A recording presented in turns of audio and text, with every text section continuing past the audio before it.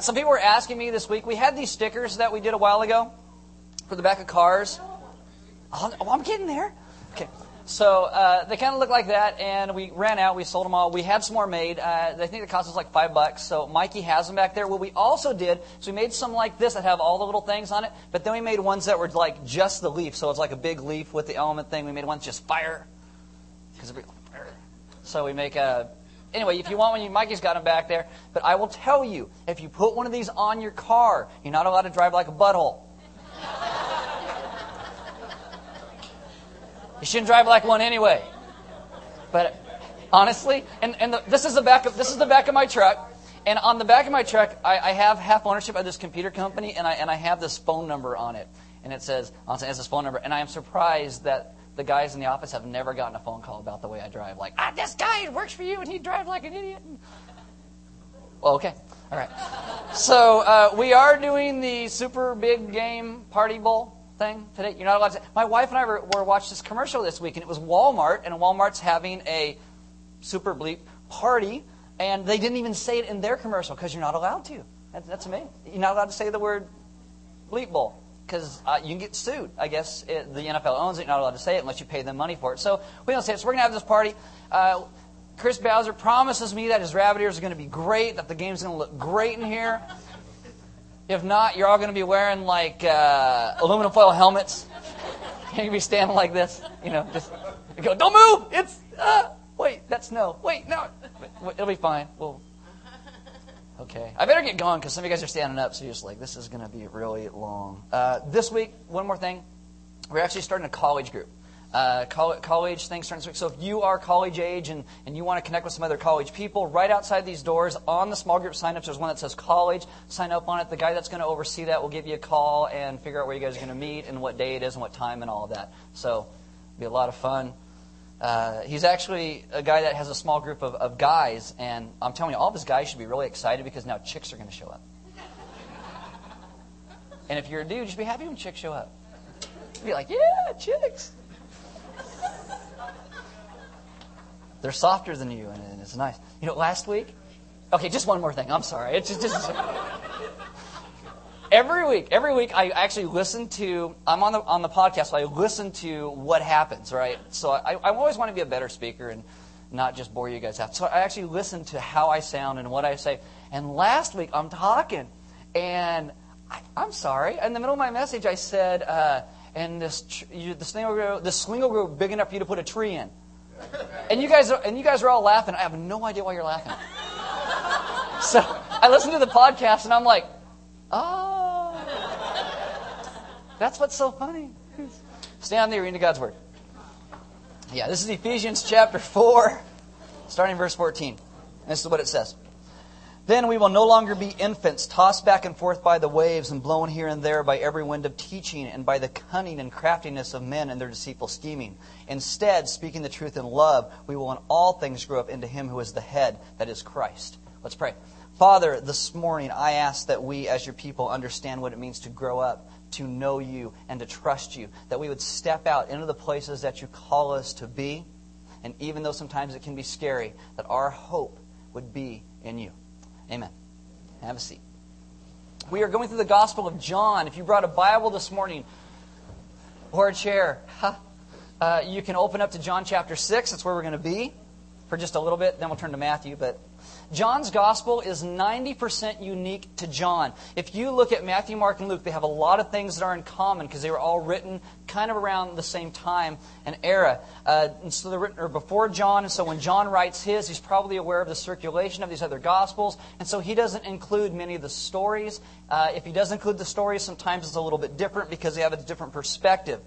Now, as we discussed before, John loves using metaphors because he's trying to bridge two worlds, a Hebrew and a Greek world, and bring them together so they both understand. And the Hebrews, they like metaphors, but the Greeks love metaphors, so he uses these a lot. He uses light and dark and life and death and bridegrooms and brides and night and day and water and wind. In the small section we're going to look at in John today, he omits almost everything the people in the other Gospels do. Almost everything. And this is a story about Jesus walking on the water. This is after Jesus feeds 5,000 men, which means probably 20,000 people that were actually there.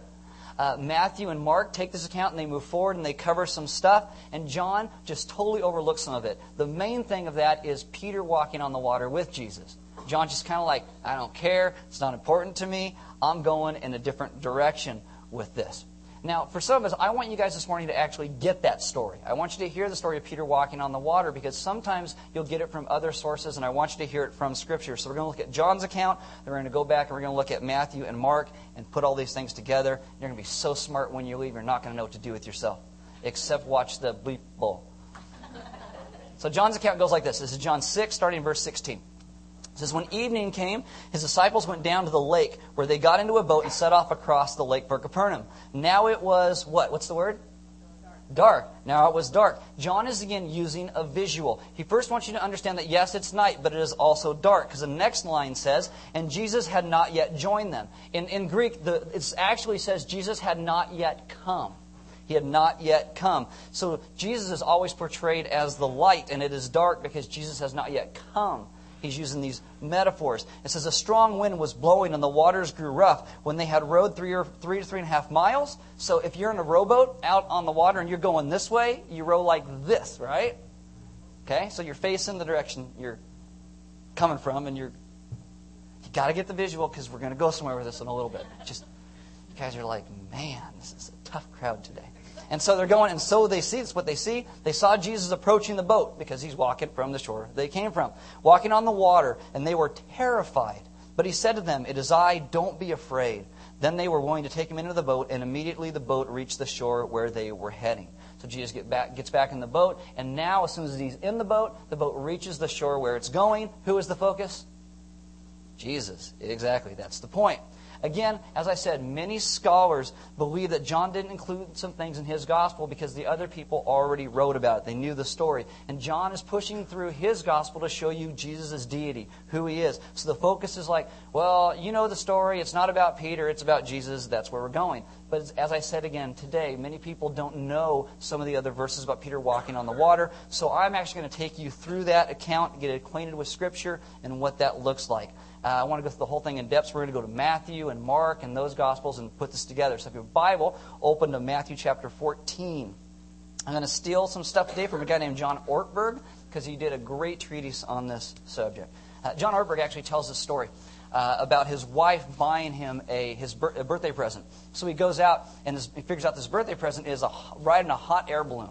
So he shows up and he's like, oh, this is cool. Another couple shows up because I guess you buy half and another couple buys half. And so they get in the basket. They're about a couple hundred feet up in the air. And then John says, I realized this basket's pretty darn small. Because I'm like, oh my goodness. And so he's getting a little scared and worried. He looks at the guy that's piloting the hot air balloon and he says, I want to ask you a couple questions because he's a little nervous. He said, so how'd you get into flying hot air balloons? And the guy goes, dude, it's like this. And he's like, oh crap. And the guy says, it was like this. He's an unemployed surfer. He's out drinking one night. He's driving home. He wrecks his car. He injures his brother. His brother is now in a wheelchair, and his brother only likes to go watch hot air balloons, so he decides to fly hot air balloons. Great. And so then the guy looks at him and he says, well, I've never even actually flown this type of balloon before, so on the way down, if it gets really rough, sorry. And so the other couple know that John Ortberg's a pastor, and so they go, you're a pastor, do something religious. And so John Ortberg says, I took an offering. The biggest question that we need to ask, and that you need to ask yourself is this: can you trust the pilot? Because every step of your life is going to be a step between struggle and your struggle between faith and fear, where God calls you to and where He expects you to be. When we decide to put our trust in God, will we trust in God or will we trust ourselves? Because when we trust ourselves, we realize, if you know you're not very trustworthy. So in Matthew 14, starting in verse 22, this is where we start. Immediately, Jesus made the disciples get into the boat and go on ahead of Him to the other side while He dismissed the crowd. After He had dismissed them, He went up on a mountainside by Himself to pray. When evening came, He was there alone. But the boat was already a considerable distance from land. We know this is 3 to 3.5 miles, buffeted by the waves because the wind was against it. During the fourth watch of the night, Jesus went out to them, walking on the lake. When the disciples saw Him walking on the lake, they were terrified. It's a ghost, they said, and cried out in fear. Now, most disciples are people who have been on boats most of their lives. except for probably Matthew, who's a desk jockey because he's like an IRS guy. But except for Matthew, everybody else has kind of been on boats. They're very comfortable with it. Jesus wants to be alone. He sends them off on a boat. So they're rowing, okay, a couple miles offshore in a rowboat. Just got the visual, right? I cannot imagine being a couple miles offshore in a rowboat. Okay, so they're in a rowboat when this big storm hits. The text actually reads, buffeted by the waves.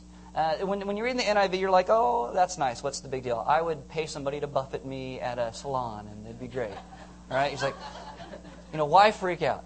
The actual Greek word here is this word. It's called basanzanomenon. And with this big word, there you go. And what it really means is tormented. It means to vex with grievous pains.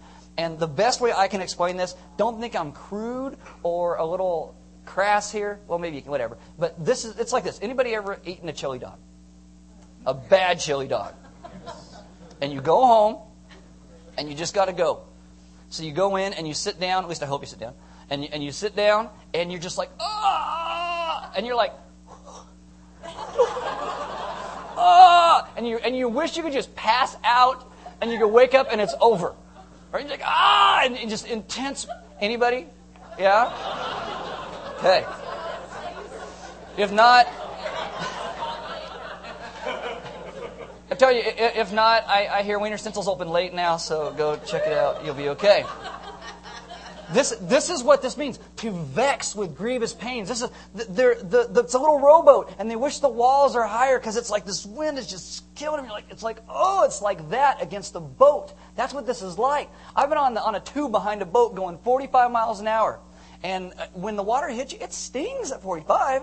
You get little welts. The rain is probably falling faster maybe than 45 miles an hour, and so it stings and it hurts and it's vexed with great pain. Got it? Got the visual? And then they're already like freaking out, and then a figure comes walking on the lake. It's like a Hollywood movie. We're like, oh, that's a nice story. No! It's like, ah! It's like, what is that? It's like, and they scream, it's a ghost! They're not like little girls. It's like, oh, it's a ghost, oh my goodness. It's like they're grown men and they're scared out to death, and this guy's walking on the lake. It's like, ah! Got the picture? Oh, you got to let it sink in. It's like, man, I got a head rash. You read that and you think, oh, it's so nice. Jesus walks on the lake. No, it's like a scary moment. But the truth is, in this story, the only one who could actually help them was the one coming to them on the lake. The one they didn't recognize is the only one that could help them out of the mess. As we, in the same way, don't often recognize God when He comes to us in the midst of our trial. And what trusting God essentially means is we need to learn to trust God and to recognize God's presence even in the most tormenting circumstances in our lives.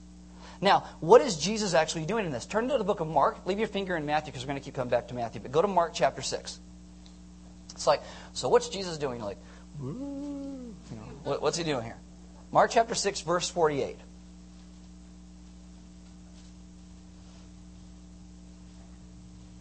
Getting there again.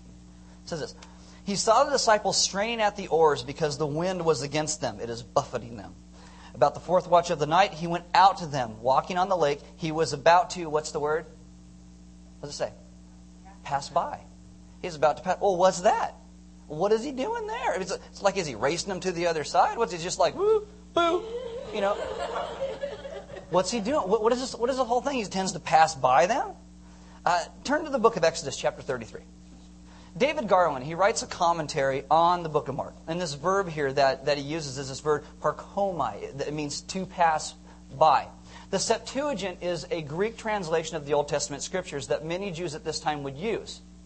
And so, in the Greek translation of the Old Testament, this word parkomai meant certain things in certain places. It was the verb they used to represent a theophany in the Old Testament where God came and spoke to people when God made Himself known. In Exodus 33, Moses wants to see God's face. He says, let me see you. Let me see you. In Exodus 33, verse 22. And so God says this, when my glory what? Passes by. I will put you in the cleft in the rock and cover you with my hand until I have what? Pass by. In the Septuagint, that's the word. That's the word that he uses there. Turn to the book of 1 Kings chapter 19. It's Elijah. He just has all these run-ins with the king and kind of what's and he's afraid and he's running. He's hiding in a mountain. And God is going to come to Elijah. 1 Kings 19, verse 11. The Lord said, "Go out and stand on the mountain in the presence of the Lord, for the Lord is about to pass by." Same word. It says, "And a great and powerful wind tore the mountains apart and shattered the rocks before the Lord, but the Lord was not in the wind. After the wind there was an earthquake, but the Lord was not in the earthquake. After the earthquake came a fire, but the Lord was not in the fire. And after the fire came a gentle whisper." When Elijah heard it, he pulled his cloak over his face and went out and stood at the mouth of the cave. Jesus, walking on the water about the fourth watch of the night, he went out to them, walking on the lake. He was about to pass by them. Same word. Jesus passing by. It's not a magic trick. It's not like a, boo, I'm going to scare all my disciples. It is a way to reveal His divine presence. It is wording that says God is going to reveal Himself to you doing something extraordinary. In Job 9:8, it says that only God can tread the waves of the sea. Jesus is trying to get their attention, calling them to something extraordinary. They get in the boat. Jesus says, "Get in the boat." And they go, "Okay." So they get in the boat. They see Him do miracles. They trust Him. They do what He says. And yet, doing exactly what He said to do, they live in intense adversity. And they are doing what He said to do. They know their character. They know they can trust Him. God sometimes calls us, you and I, to do some stuff. And we sometimes get intense adversity. And if we believe in who Jesus said He was, why so often do we question His character? Why so often we go, "Why, God, is this happening?" Instead of trying to figure out what God is trying to teach us through this thing. Extreme circumstances are usually the place where we meet God. And if you are not looking, if you are self-centered, if you're whining, then you might miss Him as He intends to pass by and reveal Himself to you. So there's 12 disciples in this boat. 11 stay in the boat. They're very confused. They got a lot of wonder, maybe a little disbelief. One of them tries walking on water. One of them does something religious. Matthew 14, verse 27. So go back to Matthew. "But Jesus immediately said to them, 'Take courage, it is I. Don't be afraid, you bunch of girls.'" Okay, that's what. "Lord, if it is you," Peter replied, "tell me to come to you on the water." Now, a few months ago, we looked at what this story is also an example of extreme discipleship and obedience. Before a rabbi would take disciples, they would sit down and they would grill their prospective students. They would ask them questions about Torah. They'd ask them questions about tradition. They'd ask them questions about other rabbis. They would ask them questions about prophets, ask them questions about sages, ask them questions about the oral law. They would ask them questions about interpretation. They would ask them questions about legislation. They would ask them questions about words and questions about phrases and questions about passages. Because a rabbi did not have time to train a kid who couldn't do and be exactly what he was. And so when Jesus goes and He finds His disciples, you realize they were rejects because they had jobs. They weren't sitting under a rabbi at that point learning to be just like the rabbi. They had jobs. So Jesus comes and He calls these guys who weren't good enough. And then rabbis would devote their energies to their students to help them to understand and to live the life that God called them to. And how they could and should use every opportunity to learn more about who God was. And so Jesus would take every opportunity to prepare His students for what God called them to be. So if you're a disciple, and if you have committed your entire being, your entire life to following this rabbi, and you see this rabbi walking on water, what should you immediately want to do? Walk on water. So he's doing it. Okay. And you should want to go. That's what these people should do. Peter isn't an idiot. Peter is probably one of the few guys who actually got it. Jesus walking on the water, I want to be like that. Jesus wants extreme discipleship. Before he gets out of the boat, he asks Jesus to make sure it's a good idea. "Lord, if it is you, tell me to come to you on the water." I think Jesus smiles. I think he might even laugh at this point because somebody actually gets it. So he's like, "Oh, good." In Matthew 14:29, "Come," He said. Now imagine yourself in the story.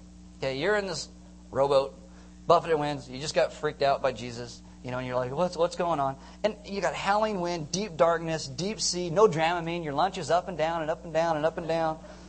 These are not ideal conditions for trying to walk on water for the first time, right? You're like, I'll go down to Paul Nelson in the middle of the day and it's sunny and we'll give it a shot there, but I don't know if I'm going to do it actually here. Would you stay in the boat? Would you be afraid? Or would you get out? Because you must remember, the Lord is passing by.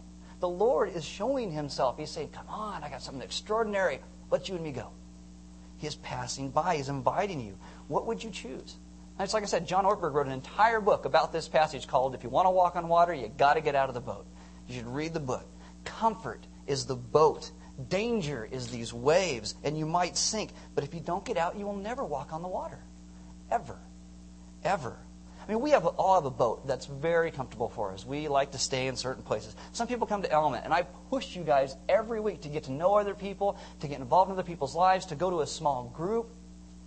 And some people are like, no, I don't want to do that, because their boat is very, very comfortable. They don't want to get out. They want to stay where they're at. We do baptisms. And some people are like, oh, I don't want to get baptized in front of people. Oh, my goodness. Because their boat's very comfortable. As I said, small groups, but I don't want to go to a small group. I might have to talk. People might know me. And the boat's very comfortable. Well, I tell you, invest in somebody else. And it's like, I don't know about that. Because our boats are very comfortable. What is your boat? I think deep inside, I believe we all actually want out of our boats. We're just too afraid to leave. And if you go, well, I don't know what my boat is. Ask yourself this. What produces fear in you when you think about leaving it? What is it? It could be a job. It could be a relationship. It could be some secret that you're holding on to. It could be even success. There's this guy in Scripture. He's a rich young guy. And he goes to Jesus and he says, what is the thing I must do to get eternal life? Give me the thing. And if you read the New Testament, you realize the entire law was put there to point us to Jesus. And so Jesus looks at this guy and he basically says, quotes the law. He says, do these things. And this is what this guy says in Matthew 19:21. He says, all these things I have kept. Yeah, including the part about being humble, apparently. The young man said, what do I still lack? Jesus answered, if you want to be perfect, go sell your possessions and give to the poor, and you will have treasure in heaven. Then come and follow me. When the young man heard this, he went away sad because he had great wealth. Wealth is his boat. I mean, money's not bad, but wealth was his boat. It was his comfort. It was the thing he held on to. And Jesus invited him out of the thing that held him in bondage. And the guy refuses. I wonder if this guy met Jesus at the end of his life when he's really old and he remembers Jesus' invite. I wonder if he would be like, I wish I could go over and do that again. You know that most people over 65, the number one thing they said they wish they did when they were younger is that they wish that they risked more. Risked more. They wish they got out of the boat. Matthew 14:29, come, Jesus said. Then Peter got down out of the boat, walked on the water, and came towards Jesus. But when he saw the wind, he was afraid and beginning to sink, cried out, Lord, save me. So Peter gets out of the boat. Woo! And he sinks. It's like, oh. Don't assume that following God's going to be problem-free. It's not. Peter shoots off his mouth. He's like, tell me to come to you on the water. I think the other disciples are like, is he going to do it? Is he really going to do it? And so Jesus says, come. And he gets in, like, how far away is he going to go? And then he lets go. And it's like, wow. John Ortberg says this. He goes, he does something religious. He abandons himself utterly to the power of Jesus. For the first time, a normal human being walks on water, teacher and student. I mean, seriously, I wish I could have been there. This is like a moment. Can you imagine this moment? It's like, you got Peter, and he's like, just hanging there. Come. Yeah, I'm coming. Come. I mean, can you just see it? It's like, come to me. Yeah! He's like a 2-year-old doing the drunken sailor. He's like, it's like, yeah! I'm sure the guys in the boat are going, yeah. That's amazing. That's cool. And then it says this, then Peter saw the wind. It's like, what was I thinking? He's like, what's going on here? He gets terrified. He begins to sink. Let me ask you this question. What has changed? Nothing. Nothing's changed. Jesus is still who he is. He's still on the water. He's still inviting him to come. The only thing that changed was Peter's focus. It was Peter's focus. I mean, what if God calls you and you decide, I'm going to do what he calls me to do, and I'm going to get out of my boat, and I'm going to do something religious. And then maybe it doesn't go as planned. Maybe reality sets in. You get setbacks or obstacles. I will tell you, if you get out of the boat, you will face obstacles. That's how it happens. But it depends on where your focus is, because Jesus is still there calling you. He's passing by. He's saying, come, you can do what I call you to do. You can do it.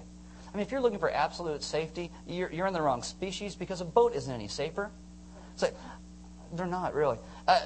Maybe you say, well, I'm never going to get out of bed. My bed's comfy. I'm just going to sit here. I'm never getting out. Do you know that 500,000 people injure themselves every year falling out of their beds? I guess it depends on how high your bed is and how that goes. Some people will say, well, I'm going to cover my windows. I'm going to stay inside. I'm going to Xerox a picture of my middle finger and stick it on the front lawn so everybody just stays away. 10 people, statistic, 10 people every year hang themselves on the cords of their Venetian blinds staring out the window. It's like, hey, I don't know how it works. Maybe your legs go out. I don't know, but, you know. So people says, well, I'm going to hide money in my mattress, and I'm never going to go to the bank. Tens of thousands of people go to the ER every year for paper cuts from money. Yes. Now, let me ask you this. Wouldn't you rather risk yourself doing something amazing rather than hiding in the comfort of where you are? Wouldn't you rather risk to do something for Jesus? I'll give you a baseball metaphor. If you step up to the plate, you may strike out. You know, the best hitters strike out 2/3. If you hit 333, you're doing great. You're doing great. If you never step up to the plate, you will never know what it means to hit a home run. Ever. Helen Gooder, she writes this. She says, you can live on bland food so as to avoid an ulcer, drink no tea, coffee, or other stimulants in the name of health, go to bed early, stay away from the nightlife, avoid all controversial subjects so as never to give offense, mind your own business, avoid involvement in other people's problems, spend money only on the necessities and save all you can, and you can still break your neck in the bathtub and it will serve you right.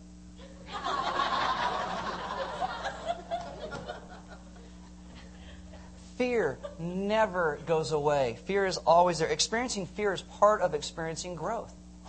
Fear is part of growth. Every time you enter a new place that God calls you to, you will have fear. You will have trepidation, but you'll have excitement as well. But part of following Jesus means we renounce comfort as the goal of our lives, and we put Him and His calling as the goal of our lives. In our spirituality, we really, really want comfort. You know, we're afraid of all the true risks that He actually calls us to. And, you know, calls us to in being His disciple. All 12 of the guys in the boat should have gotten out of the boat, but they didn't. They stayed there. 11 stayed behind. Fear does not have the power to destroy you. Fear just makes you uncomfortable. It just makes you uncomfortable. The main reason people fear doing something is they're afraid that they're going to fail. And then somebody may make fun of you, or you just may look stupid. Did Peter fail? I don't know. Failure is kind of a judgment about an event that's taken place. It's the way we think about the outcome. Jonas Salk is the guy who produced the polio vaccine. He failed 200 times before he made the right vaccine. Winston Churchill, he is held back in elementary school. He failed. And yet, that event in his life, he said, was what most prepared him to stand up against Hitler and Nazi Germany. Thomas Edison makes a light bulb. He fails 1,000 times to do it. 1,000 times. And they say, oh, did you fail? And he says, no, I just found 1,000 ways not to do it. He has numerous patents, and on some of his patents, it took him over 2,000 tries to get it right. And he actually says, I never failed once. It just happened to be a 2,000-step process. Did Peter fail? I don't know. Maybe. Maybe his faith wasn't strong enough. His doubts took his eyes off Jesus. I don't know. He sank. Maybe he failed. I don't know. But there are 11 bigger failures who sat in the boat and wouldn't even try. They just sat there, sitting in the boat, safe. They fail quietly. And nobody gives sermons about the great faith of the guys who sat in the boat. We all just pick on poor Peter, who's like, yeah! That's all we pick on is that guy. Because he tried to do something amazing. And so we pick on him.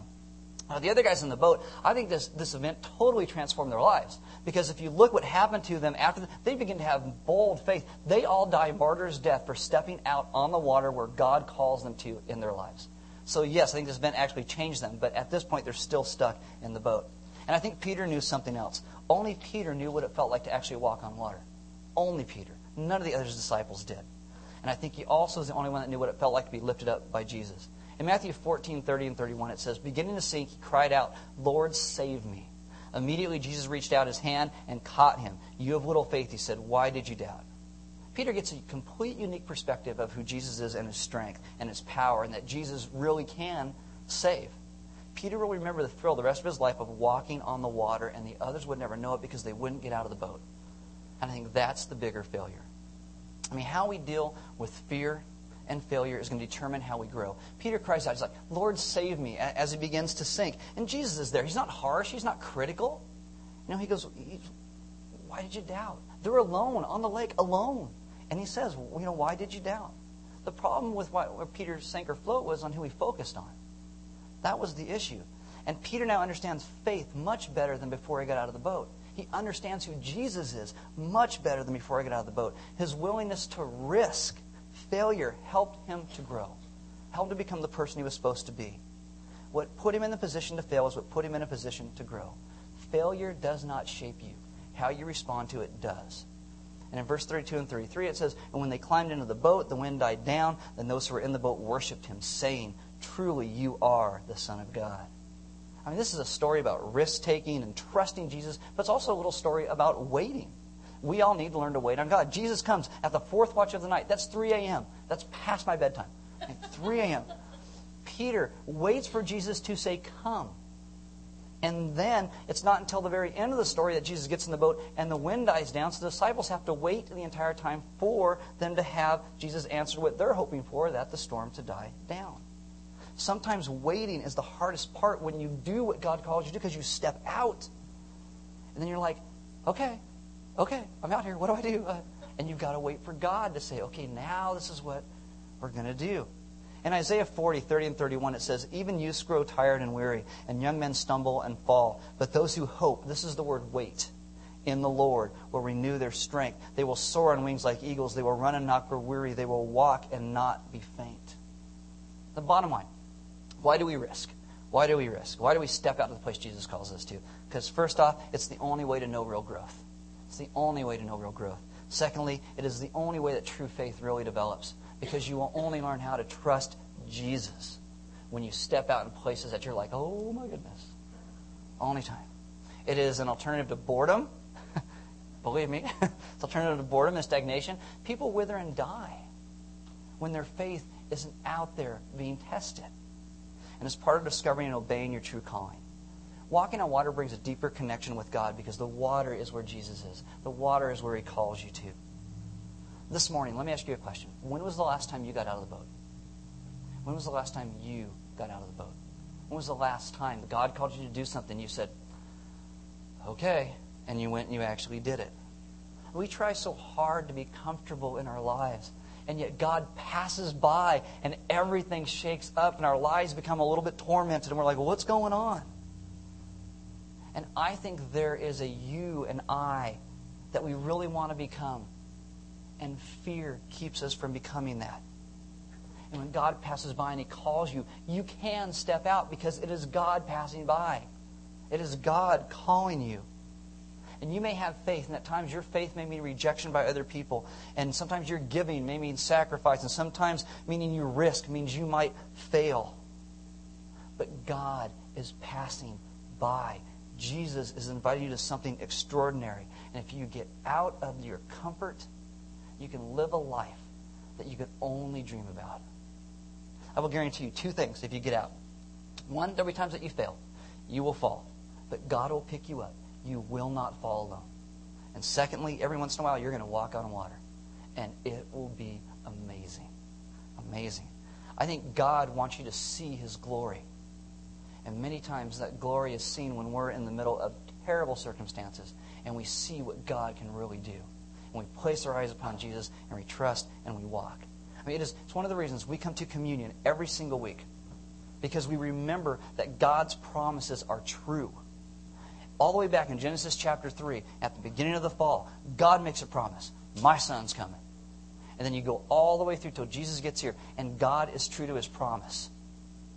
Communion, Jesus' body and His blood broken and shed for us. That's the point of communion. We break that cracker. It reminds us of His body that was broken for us. You dip it in the wine or the grape juice. It reminds us of His blood that was shed for us because His promises are true and He can be trusted when He calls us to step out into tough places. And communion reminds us to trust Him. We worship God through prayer. There'll be some elders somewhere in the room. I don't know where they're going to stand or be to pray with you. But if you are like, I really want to get out of the boat. I want to trust God. I want to do something amazing. And maybe you're not. And maybe fear is keeping you captive. Go pray with one of them. I think Tom's over there and Eric's back there. Pray with one of those guys. They would love to pray with you. We're going to worship God through song. Sean and the band's going to come back up and do some songs that help refocus our lives just a little bit.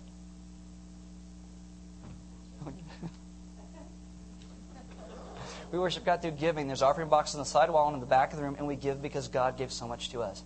And we worship God through fellowship, through talking to each other, to hang out, to come into a Super Bowl, to a super thing, cooking meat, hanging out, talking to each other, getting to know other people. I mean, one of the points of Jesus' death, burial, and resurrection is that God enables us, again, to be reconciled to each other. Our anger and pain and frustration with each other is not the end. Jesus comes to cover that so we can have relationships with each other and with Him again. We are to be reconciled to each other and to God. And to God. And to everybody sitting in the hallway. Sorry. 2 weeks, you'll have chairs, I promise. So today, my question for you is, get out of the boat. Will you get out of the boat? The next time, you may be doing something this week, and God may just grab your heart and go, that. And you're going to be like, is that really God? Maybe my windshield wipers come on if that's really you. When God says something, just be like, okay. And just see what happens. It's amazing when you live and walk in faith. It's amazing. Let's pray. Father, this morning, I ask that you would teach us as your children how to live and walk in the faith that you call us to. That comfort would not be the goal of our lives and our spirituality, but you would be the goal. That we would step out. Because God, we think that comfort is us feeling safe. And yet, when we're feeling safe, it seems a lot of times that our souls are not actually comfortable. They are restless. And our souls only truly find comfort when we are living and walking with you.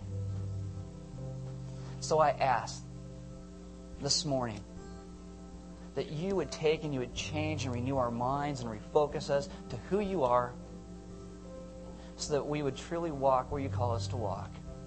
We would truly live in the ways that you call us to live. And that through our lives, you would receive glory and honor. And that we would then know true joy. Because we trust you.